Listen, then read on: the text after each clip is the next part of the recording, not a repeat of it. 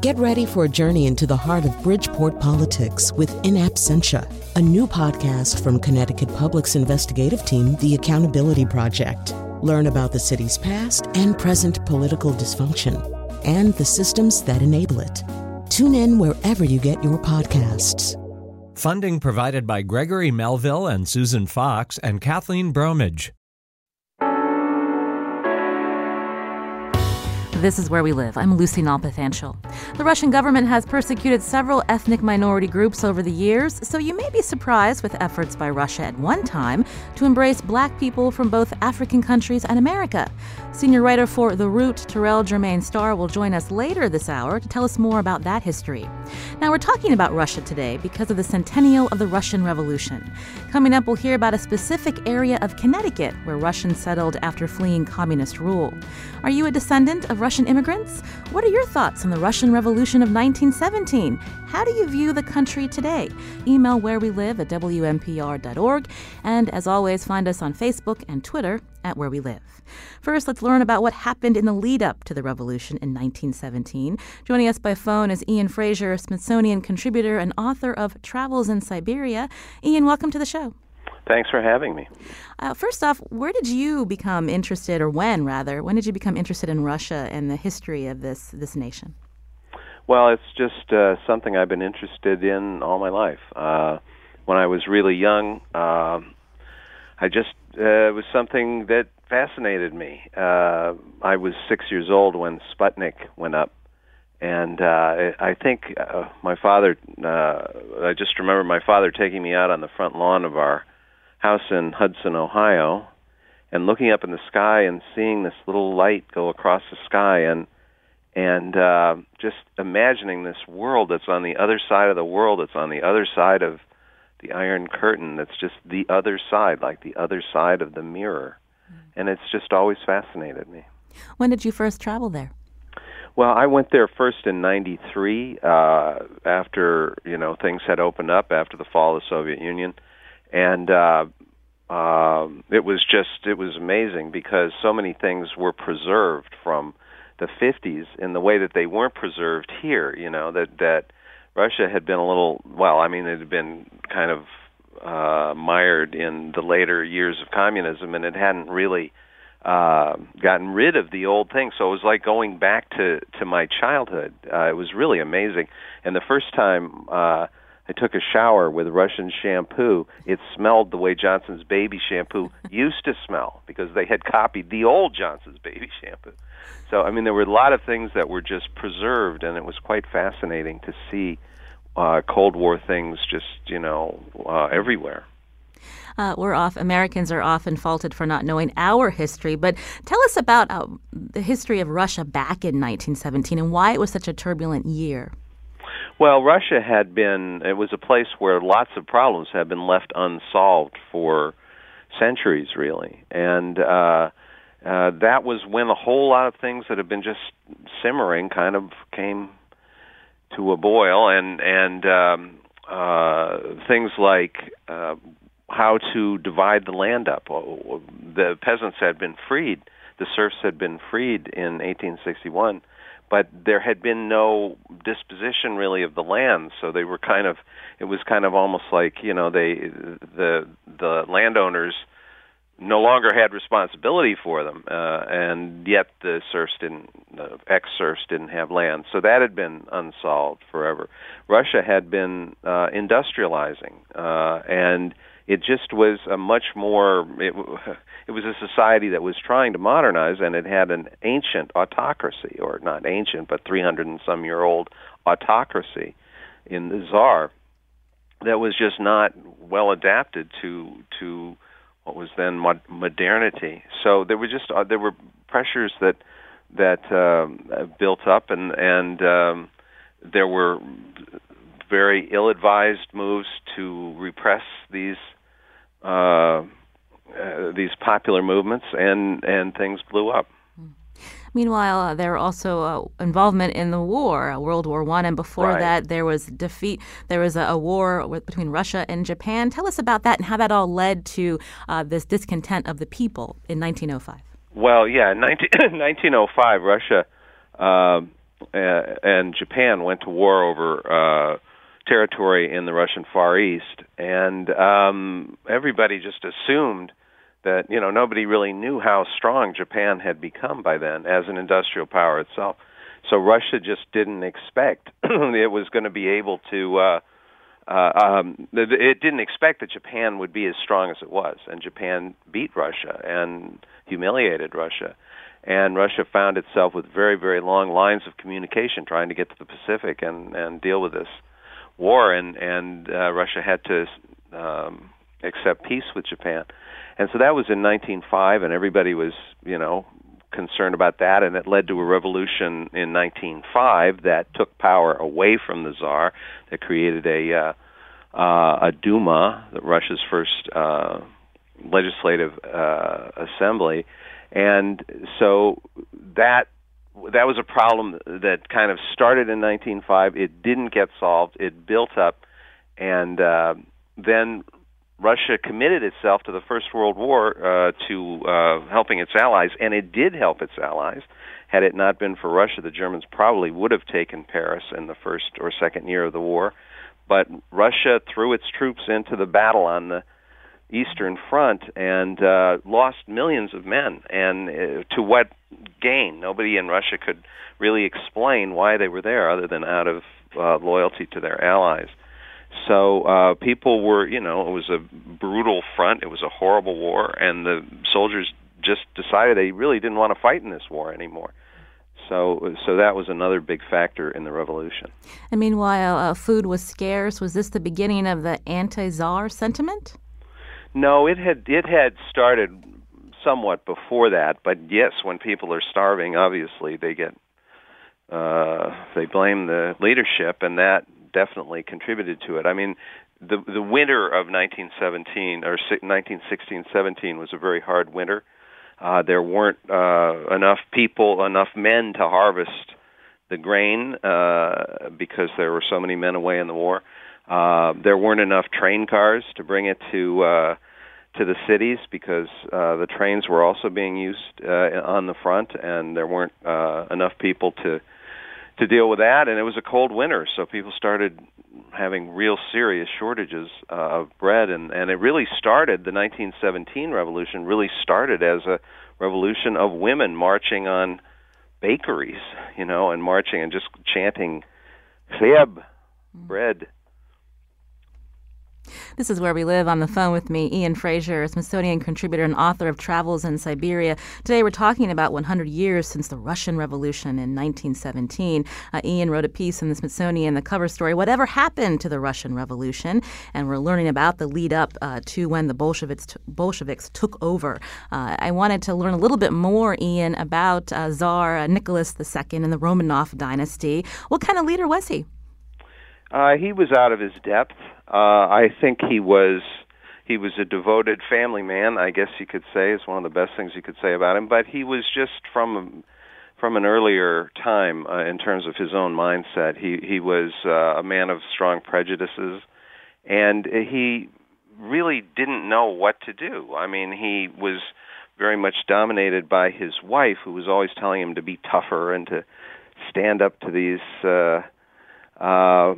movements that were building in the street and so on, and he managed to combine ineffectuality with just sort of ill-thought-out brutality that only drove people farther from any kind of idea of maintaining his rule. I mean, he thought Russia absolutely needed a czar. That the Tsar was the same as Russia almost, and people gradually and then quickly gave up on that idea. I mean, he really did just about as many mistakes as you can possibly imagine. I mean, he really didn't know what he was doing, and that very much contributed to the confusion and eventual violence of the revolution. So while this was all going on, Vladimir Lenin was watching closely, but he was not in Russia at the time. Tell us where he was and how. He was. I mean, he was such a viewed as such a dangerous revolutionary, as indeed he was, that he was basically chased out of the country. He had already been exiled to Siberia, and then he, after that, was driven out and went to, at the time of the revolution, he was actually living in Switzerland. As were all the big-time, very far left, I guess you could call them, revolutionaries. Leon Trotsky was living in the Bronx when the revolution started, and they all tried very quickly to get back because they didn't, when the bread kind of riots began, and they saw, this is going to be a major movement, the Bolsheviks, who were not, for the most part, in Russia at the time, all tried to get back, and they did get back. They got back by later in the summer because it was the winter when things started to get bad. It was the summer, or it was the late spring and summer when the revolutionaries came back, because the first revolution of 1917, which occurred in February, resulted in pardons and in amnesty for revolutionaries, and then they came back, and then things really started to cook. And so before they returned in March of that year, Nicholas II abdicated, and there was a provisional government. That's right. He left. He was forced to abdicate, and he was then held under house arrest, as he was for the rest of that year and the rest of the next year until he was killed. In 1918, he was killed along with all his family. But once he abdicated, it was really basically chaos. You had the Petrograd Soviet, which was a group, an accumulation of small groups that then became a great big group of workers, mutinying soldiers, just ordinary people on the street. It was sort of a mob scene, but it had the power because the soldiers who had mutinied were part of the Petrograd Soviet, and they had guns because they had taken their guns from when they mutinied. And so you had that, and then you had a provisional government, which was a more bourgeois government, which was trying to maintain, maybe move towards something like a constitutional democracy.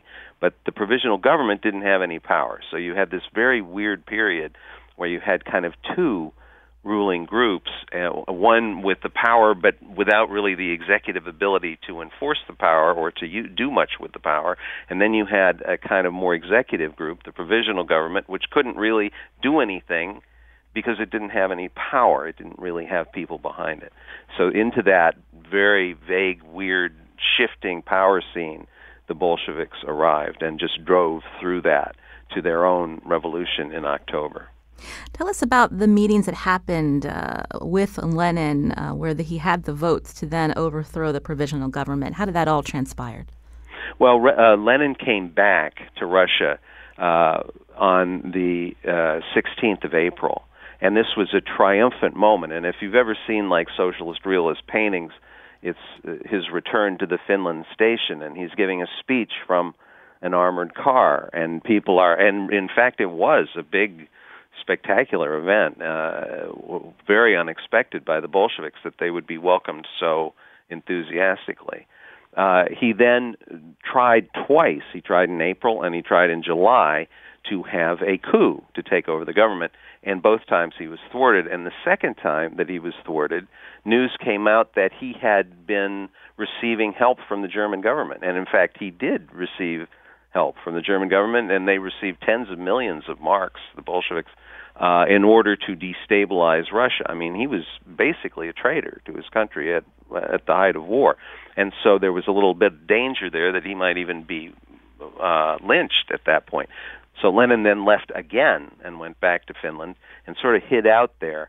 And then he came, once things got even shakier, he came back in later in the summer, and he was there all the way up until he suddenly pushed the coup through. And it was really Lenin himself. I mean, it was just the way I don't think we'd have a United States of America without George Washington. You wouldn't have had a Soviet Union without V.I. Lenin. So he came back and persuaded the other Bolsheviks that this was the time to strike, in October, and so they decided that he was right. They voted, the Central Committee of the party voted in his favor, and they went ahead and moved on October 25th, which by the old calendar, new calendar, that's November 7th. So the actual day of the coup was November 7th. This is Where We Live. I'm Lucy Nalpathanchel. Our guest today is Ian Frazier, a Smithsonian contributor. His story in the October issue, Whatever Happened to the Russian Revolution, 100 years since that time. And we're learning more about the lead up to that revolution, as well as what happened after with Ian. Coming up, we'll continue our discussion about the revolution and find out how the centennial is being viewed in modern-day Russia under the leadership of Vladimir Putin. We'll also learn about a village in southwest Connecticut where Russians settled after fleeing communist rule. Are you a descendant of Russian immigrants? Join the conversation. Find us on Facebook and Twitter at Where We Live.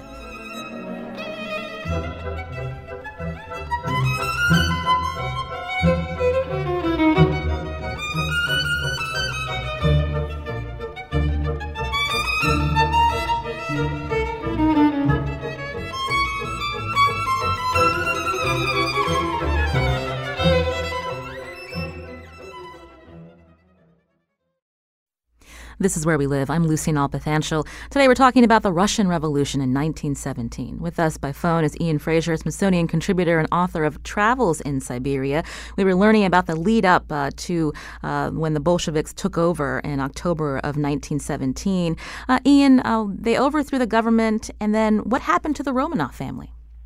Well, the Romanov family was under house arrest at Tsarskoye Selo, which was the Tsar's village. It was the place where they had it was kind of like their summer house or something for the Romanovs, and so they were held there for a while. And then the provisional government, Alexander Kerensky, who was the head of the provisional government, actually was rather sympathetic to the Romanovs and was afraid that they were in danger in the Petrograd-Leningrad area, and so he decided that they should be shipped east. Always a strategy of Russians when danger comes up to get farther back into their country. And so he shipped them out when they ended up in Ekaterinburg in the Ural Mountains, which is about 1,200 miles from Petersburg, Leningrad. And so they were out there, and they were then held there for months, many months out there. And so once the Bolsheviks took over, a civil war broke out, and there were armies of white soldiers, that is, soldiers who were trying to get rid of the Bolsheviks and defeat them and defeat the Red Army. And as the white army units came closer to Ekaterinburg, Lenin decided that the Tsar was too much of a danger as a possible standard that they could rally around, so he ordered the Tsar's murder in July of 1918. In your piece for the Smithsonian, Whatever Happened to the Russian Revolution, you travel around two specific towns and sites, including where the family was murdered. Tell us about what it looks like today, Ian. Well, it was amazing to me because I had driven across Siberia for that book, Travels in Siberia. And when I was in Ekaterinburg the first time, I went to the site where they had been killed, and it was a mansion. They were staying in this mansion in Ekaterinburg, and the mansion had been torn down, so there was nothing there but just this blank lot. It was just like gravel and bulldozered and nothing. And when I went back in March of this year, there is a 5-story church, the Church on the Blood it's called, a big and quite, I think, beautiful Russian Orthodox church on the site of this mansion. And it's a very elaborate church with many gold domes. If you know what Russian churches look like, you can picture it maybe. But it was as if a genie had just suddenly brought this church, because the last thing I remember, this was just an empty lot. And so they have really almost made a cult of Nicholas, and Nicholas and his family are all saints now of the Orthodox Church. They were sanctified, I think, in the 90s. So it was it's really a dramatic change, because when they wanted to get rid of the Tsar back 100 years ago, people sort of didn't really seem to care very much. I mean, most people looked the other way when the Tsar was killed. And now all of a sudden, or not all of a sudden, but in the last decades, he has become a saint and an object of veneration. So the Soviet Union was created later in 1922. How did life change for the people there? Well, from people I've talked to, there were just very specific changes, like your apartment would become a communal apartment. And, if you had a nice apartment with 5 rooms in Moscow, well, you would find out you're living in 1 room in Moscow, and you have people living in other parts of your apartment, and your building has now got 5 times as many people in it. I mean, just for one specific kind of change. But early on, the way things changed was that there was a civil war. So a lot of people were often fighting in the Civil War. People would end up in the Red Army and fight all over. There were battles all over Russia. And it didn't really end until the early 20s, finally.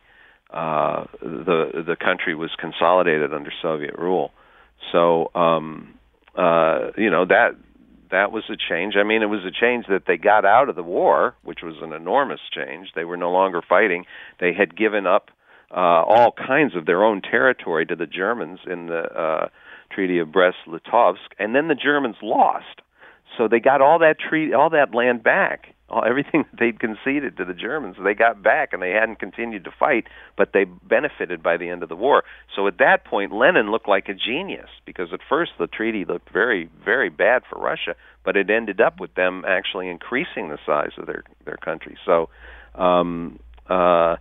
it was a huge, enormous change. This was modernism just suddenly everywhere in Russia, or in all kinds of parts of Russia, and very much in the cities. It changed everything. It changed art. It changed music. It changed how the people saw themselves. It was just an enormous change. Today we're talking about the Russian Revolution on Where We Live. It's been 100 years since the Bolsheviks under Vladimir Lenin in 1917 overthrew Tsar Nicholas II. This led to Russia being communist for much of the 20th century. Not all Russians were sympathetic to the Bolsheviks' cause. Many fled communist rule and settled around the globe, including here in Connecticut. To tell us more, we're joined now by Andrei Harwell, a Connecticut resident. He's second-generation Russian-American. Andrei, welcome to the show. Great. Thank you for having me, Lucy. Tell us about your personal connection to the revolution, Andrei. Well, my grandfather was a White Russian. He was on the losing side of that war that we were just talking about. He was born in 1892 in Voronezh, which was a city close to Moscow, and enlisted in the Russian military in 1914 and went off on his way to the Western Front to fight, where he got his first military decorations. He came back to St. Petersburg and went to officers finishing school, and he became an officer in the military just in time for the revolution and joined the White Guard and fought in the Civil War until 1920 when he was evacuated from Novorossiysk in the south to Serbia, where he spent the time between the wars in Yugoslavia, eventually making his way to Berlin, where he met my grandmother, and then ultimately coming to Ohio and then New York, where he settled until he died in 1969. As you were growing up, what did your parents tell you about the revolution? Well, it was interesting for me because I actually grew up in East Tennessee, really in isolation from any other Russians of the White Russian colony. But my grandmother lived in New York, and we would go to her house, and she had a painting of Tsar Nicholas II on the wall. And there was a lot of talk always about the revolution, about being Russian. My grandparents spoke Russian. My mother spoke Russian and taught Russian in universities. And I was always very curious about how to contextualize this information. I also grew up in the Russian Orthodox Church, specifically the one in New York, which was a church that had a split from the main church in Moscow. They were a church in exile. They felt that the dogma of the church was being polluted by Stalin, who had some control over the Metropolitan in Moscow. And they therefore split off and formed a church called the Russian Orthodox Church outside Russia, which first formed in Europe and then eventually in New York. And in the church services we would attend, let's say on Easter, there was always a part where they would bless the Tsar, which I think is really fascinating. and that church didn't actually find itself in communication with Moscow again until about 10 or 15 years ago. You mentioned the white Russian community in New York. How did some of them end up in Connecticut, in this area, in the town of Southbury, a village called Churaivka, I believe? Yeah, it's a really interesting story, and just to contextualize this, I started looking at Churaivka about 15 years ago when I was a graduate. Oh, it looks like we lost. Hello, are you still there? Oh, okay. Well, hopefully we can get him to call, Andre to call back. I'll go back to Ian Fraser again, the Smithsonian contributor who has written about the Russian Revolution in the October issue. We heard Andre talking about this white Russian community. I'm curious, he mentioned Stalin, so let's back up a little and talk about what happened to Vladimir Lenin that allowed Stalin to then enter into power, Ian. Well, Lenin, I think, went through quite a lot. Believe it or not, it was hard on Lenin doing all the revolution. I mean, that was what his wife said. She said that he had just thrown himself into it so much that it damaged his health.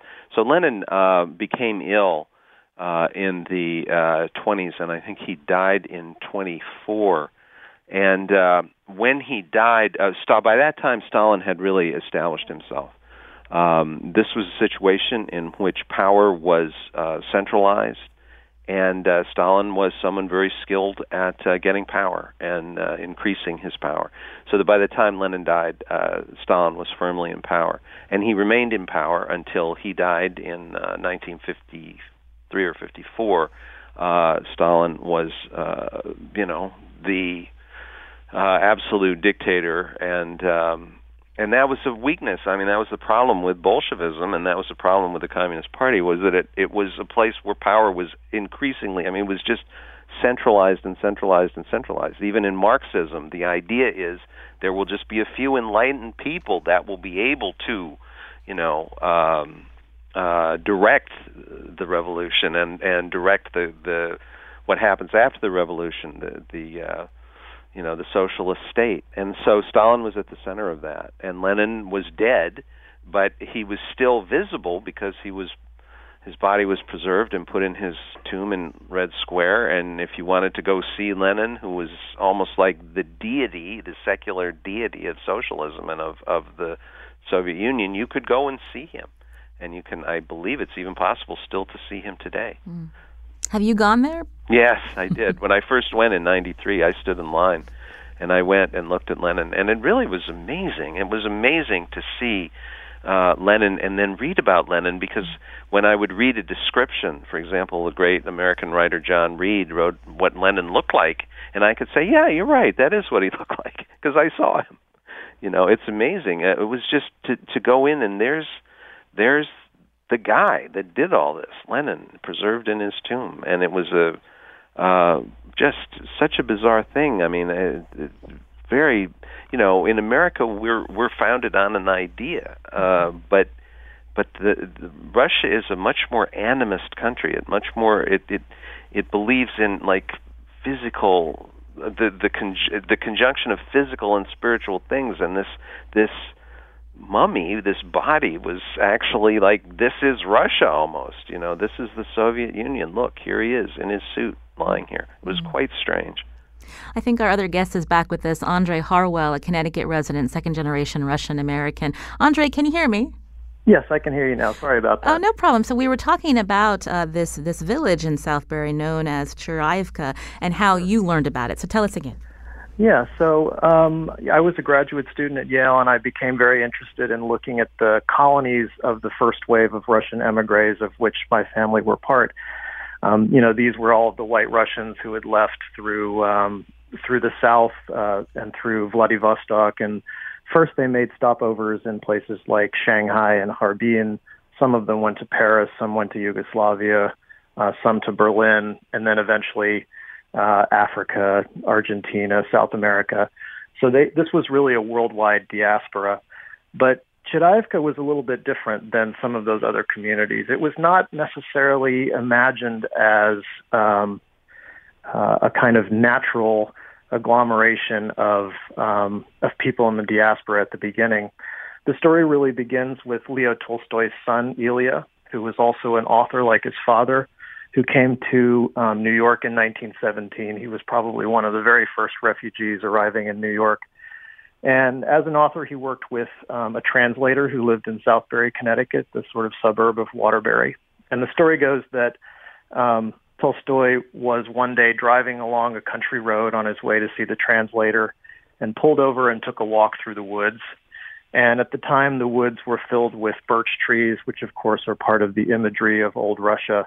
And he imagined himself back in Russia at Yasnaya Polyana, which was his father's hereditary estate, where War and Peace and Anna Karenina had been written. And so he decided to buy an acre of land there and build a house. And a year or two later, he bought another 100 acres from a local farmer named E.G. Scoville. So that's how it began. And he would have these kind of gathering soirees of cultural producers at his cabin. And one year in 1924, a guy named Gregory Grebenshchikov showed up on his doorstep. This was a Siberian author who had grown up in the Altai Mountains and had been invited to New York to teach in something called the Master Institute for United Arts, an organization that the painter Nicholas Roerich had established to try to teach this kind of new theo-philosophical concept that he was coming up with that had to do with trying to provide peace through cultural production. Roerich had just arrived in New York, and he decided that what he really wanted to do was to try to produce a cultural colony in exile.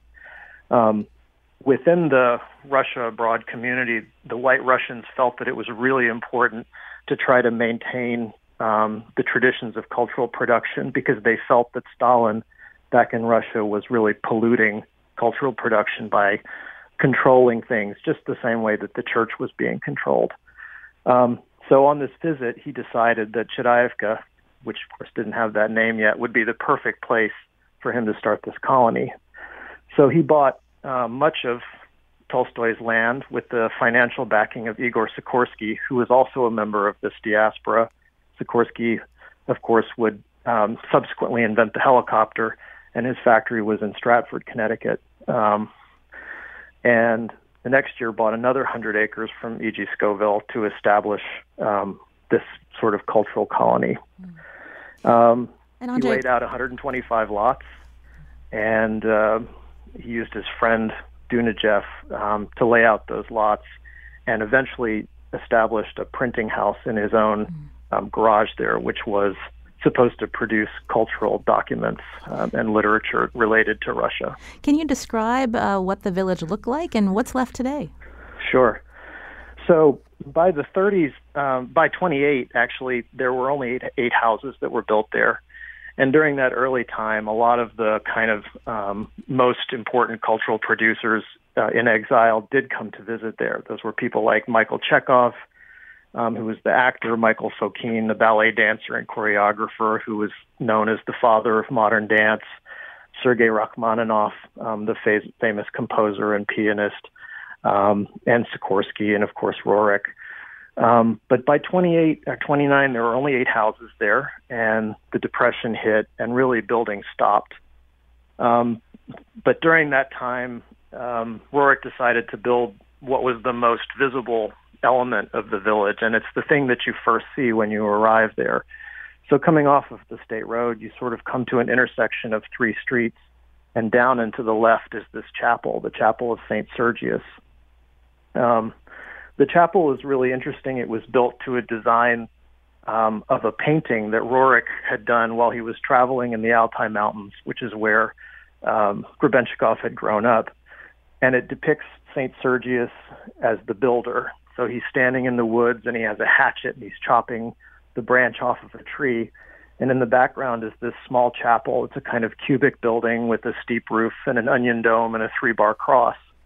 And the chapel in Chedayevka is almost identical, except rather than being rendered in clapboards, it's rendered in fieldstone, which was obviously foraged around the site. And above the door is a copy of a famous painting, The Trinity by Andrei Rublev, which was a painting that was actually painted in the monastery that Sergius founded in Moscow, and they apparently were friends. So Sergius has a lot of different meanings. He was the patron saint of Russia for many years, and the story goes that he told Dmitry Donskoy, this was in the 14th century, that he should take off the Tartar yoke. The Mongols then controlled Russia, and that he should try to consolidate the lands around Moscow into a united nation. And with his blessing, Donskoy went out and he beat the Mongols. And so that's the kind of modern founding story of Russia as a nation. But the other part of it, which I think is probably more pertinent, is that Sergius went out into the woods and he wanted to commune with nature in order to, find himself close to God. And a group of hermits went with him out into the woods. And I think Grebenshchikov in some ways liked that story because he liked to imagine himself going off into the woods and creating this hermetic colony where cultural production could happen outside, away from the pollution of the cities and away from the kind of politics of the world. You've been listening to Andrei Harwell, a Connecticut resident, second-generation Russian-American. Tell us about the history of Zhirivka. This was a village in the town of Southbury. I wanted to take a call now as we talk about 100 years since the Russian Revolution. Gregory is calling from Winstead. Gregory, go ahead with your question. Hi, I'm glad Andrei's on the phone, Lucy. I'm just wondering, Andrei, what do you think about the religious aspects of the Russian Revolution, given that so many of the top Bolsheviks were Ashkenazi Jews? Could it be reviewed as and also the amount of people who were killed in the revolution? I'm just wondering your thoughts on that, Andrei. I'm not sure I have a really good answer for that. I know the White Russians were primarily Russian Orthodox, and Orthodoxy was, of course, the primary religion of Russia at the time. The Tsar, as a monarch, was almost a deity within the religion. But I'm not certain. I'm not a historian of the revolution. Maybe. Well, let's go to Ian Fraser, who's a Smithsonian contributor, author of Travels in Siberia. Ian, do you have an answer for our caller about the influence of the Ashkenazi Jews? I had no idea they were Ashkenazi Jews. I mean, I knew that many of the Bolsheviks were Jews, and I know that, of course, they were all very anti-religious, but I didn't know. Apparently there's a book out that talks about Bolshevism as a religious cult, as almost like an apocalyptic cult. But and apparently the book explains the later deaths as the failure of this apocalyptic cult to produce what it had said it would do. I mean, it was supposedly there was going to be world revolution, and it was like a utopia was just over the horizon. And when that didn't happen, somebody had to pay, and so there were all these millions and millions of deaths. But I didn't realize that they had that in common. I had never heard that. Unfortunately, we only have a couple minutes left, but I wanted to ask you, Ian, before we run out of time, because we're talking about 100 years since the Russian Revolution, how is this centennial being viewed in Russia today, if at all? Well, it's not a national holiday as it was for during Soviet times. So it's going to be more like, it's called National Unity Day. And it actually celebrates a very different holiday that goes all the way back to the 17th century. So it's basically it's not being celebrated. It's something people are talking about and thinking about. But if you go back 50 years at the half centennial, it was a huge deal. And it wasn't just a huge deal in Russia. It was all over the world. I mean, it's certainly in America.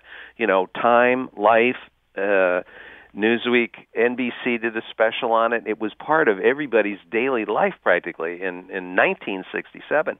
And nobody back then would have ever imagined that in another 50 years it would go by without any celebration. It would be something to discuss. And that's what it is in Russia. I think there are lectures and there are publications, and you can go online and see what happened every day in 1917. There's a website where you can do that. But it's not a celebration, and it was a huge celebration when the Soviet Union still existed. This is Where We Live. I'm Lucy Nalpathanchel. I want to thank Ian Fraser, Smithsonian contributor and author of Travels in Siberia.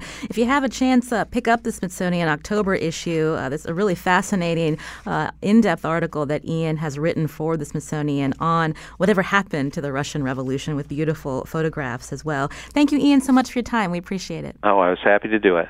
Also, Andre Harwell, Connecticut resident. He's second-generation Russian-American. Absolutely. So happy to be with you today.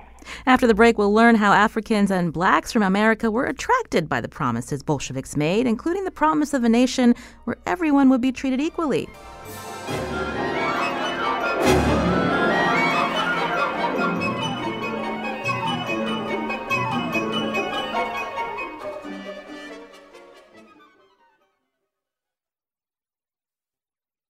This is Where We Live. I'm Lucy Nalpathanchel. Russia is our focus today on the show. Our next guest is Terrell Germain Starr, senior reporter at The Root. His recent piece is pegged to the centennial of the Bolshevik Revolution and how the former Soviet Union attempted to form a solidarity with blacks. Terrell joins us by phone now. Welcome to the show. Thank you. We only have a few minutes, but I'm curious about when your interest in Russia began, Terrell. Absolutely. Summer of 2001, I traveled to Russia, particularly a region about 6 hours away out of St. Petersburg, well, a village. It was called Stiestroye. And I was a volunteer in an orphanage for 3 months. And then when I traveled to Moscow, St. Petersburg, saw a lot of African people walking around, made me curious. And I was wondering, how did they get there? And so I began reading books. One book turned to a dozen. Did a Peace Corps, got a master's degree in Russian and a few other degrees focusing on the region, and here I am. In your piece, you write the Kremlin was eager to exploit Western imperialism in Africa and the U.S., where colonization and Jim Crow were the rules of the land. Tell us about the tactics used, and was the USSR successful? Well, I think that at the time of the revolution, there was a lot of idealism, a lot of political aspirations when the Bolshevik revolution took place, and we can have conversations about whether or not they were sincere in their efforts to create a society that was equal for all ethnicities. I think there's a compelling argument to say yes, they were, and so with black people, that was a really keen, very shrewd approach, because if you could turn the continent of Africa Soviet red, per se, then that would be a huge geopolitical coup. Particularly, it would take a shot at American imperialism, European colonialism. And so you could unite a whole continent of people against a dominating continent, which is Europe at the time. As far as whether or not they were successful, my argument is no, and the reason being is because while there are certain key leadership in the Bolshevik Revolution that was sincere about incorporating black people into their society, I don't believe most of them were. At the end of the day, their approach to dealing with European and American colonialism, imperialism, had to be based on a notion that the Russians themselves could overcome their own form of whiteness. And they were never able to do that simply because they were never able to do that with Ukrainians, with Chechens, with Central Asian peoples. So if they can do that with their own communities of people, how could they extend a hand of equality towards foreign black peoples from the continent of Africa and in the United States? You write that at the time when certain writers and performers were being embraced by the USSR, some of them saw through the propaganda, including Langston Hughes, but others still stayed there because to them it was still a refuge from the severe racism and anti-blackness back at home. Talk us through that, Terrell. Absolutely. Yeah, absolutely. So the thing about Langston Hughes, he was a very well read writer of the region, and so he knew he couldn't be sold, any false goods. He knew what was going on, but it's one of those things where, as black people, regardless of what period that we're living in, we're always trying to seek some place on earth where we can be free. And any country that even flirts with the idea that that's possible, we're going to investigate it. And so when I write these critiques of the Soviet Union, they're not critiques of the black people who actually sought refuge in the Soviet Union for better opportunities. In reality, there were people who did find great opportunity in the USSR, particularly black people from historically black colleges and universities who were agricultural specialists, who worked as engineers. So there was one aspect of their sojourn that was beneficial to them, because during the 20s and 30s, obviously, there weren't too many companies, organizations that were willing to give jobs of that caliber to black people, even though historically black colleges at the time were definitely educating people to fill those roles in the United States. Now, when you talk about whether or not, one of the downsides was that the Soviet Union was essentially a police state, and so the same issues, the same challenges of authoritarianism that the Soviet citizens had to endure, black people were a part of that. And so, if you think about the purges, for example, there were some accounts of black people being victims of Stalin's purges, because when he went after people, whether it be Jewish people, Polish people, intellectuals, et cetera, black people who traveled to the USSR were not excluded from that. So it was often a double-edged sword, but we really did not begin to see that until we really saw it come to form during the 60s. As I wrote in my article, there were students who consistently complained about racism and being closed out of society. And a lot of that has to do with the fact that the Soviet Union used these people as propaganda tools. And even though they themselves were not, they found benefits in the USSR as far as education, the Soviet Union had a double agenda for them. And so for me, when a student complained about racism and the Soviet authorities kind of brushed it to the side, it kind of lets you know they weren't serious about integrating people into the cultures in the first place. Then fast forward to 2016, where we're seeing Russian operatives exploiting our race relations in this country for the benefit of their own policy objectives. Absolutely. And this is a very old technique. The Soviets have been doing this since the 20s, in fact. So at one point in my article focuses on the fact that going back to the 20s, where I cited Raquel Green's work where she talks about the racism in children's books. The Russians had a keen understanding of imagery, particularly with black people, and how to weaponize it, how to use it to their advantage, whether it comes down to recruiting black people to the USSR, as well as creating intelligence tactics in order to exploit racism in the United States. We saw that come to form during the 1960s, but now, they've been doing it for a very long time. One thing I will say about the 2016 elections is that the Russians may have exploited racial strife in the United States, but they did not create it, and I think that's an important distinction to make. At the end of the day, Russia did not create a society in which, many poor white people voted against their economic and their social interests. So, particularly with white women, with 53%, I don't think that the Russians were able to do that. It was impossible. That's something that's very much homegrown. But as far as exploiting the racial strife, yes, definitely. But even at the moment, we don't know the extent to which it was impactful, how fake news, how fake social media posts impacted people's voting decisions. That's research that's in progress. So I just wanted to be clear about that distinction of the Soviet Union and now the Russian Federation having decades of experience in exploiting racial strife, because keep in mind they did it in their own sphere of influence, whether it be Ukraine, whether it be Georgia, whether it be the Baltic states.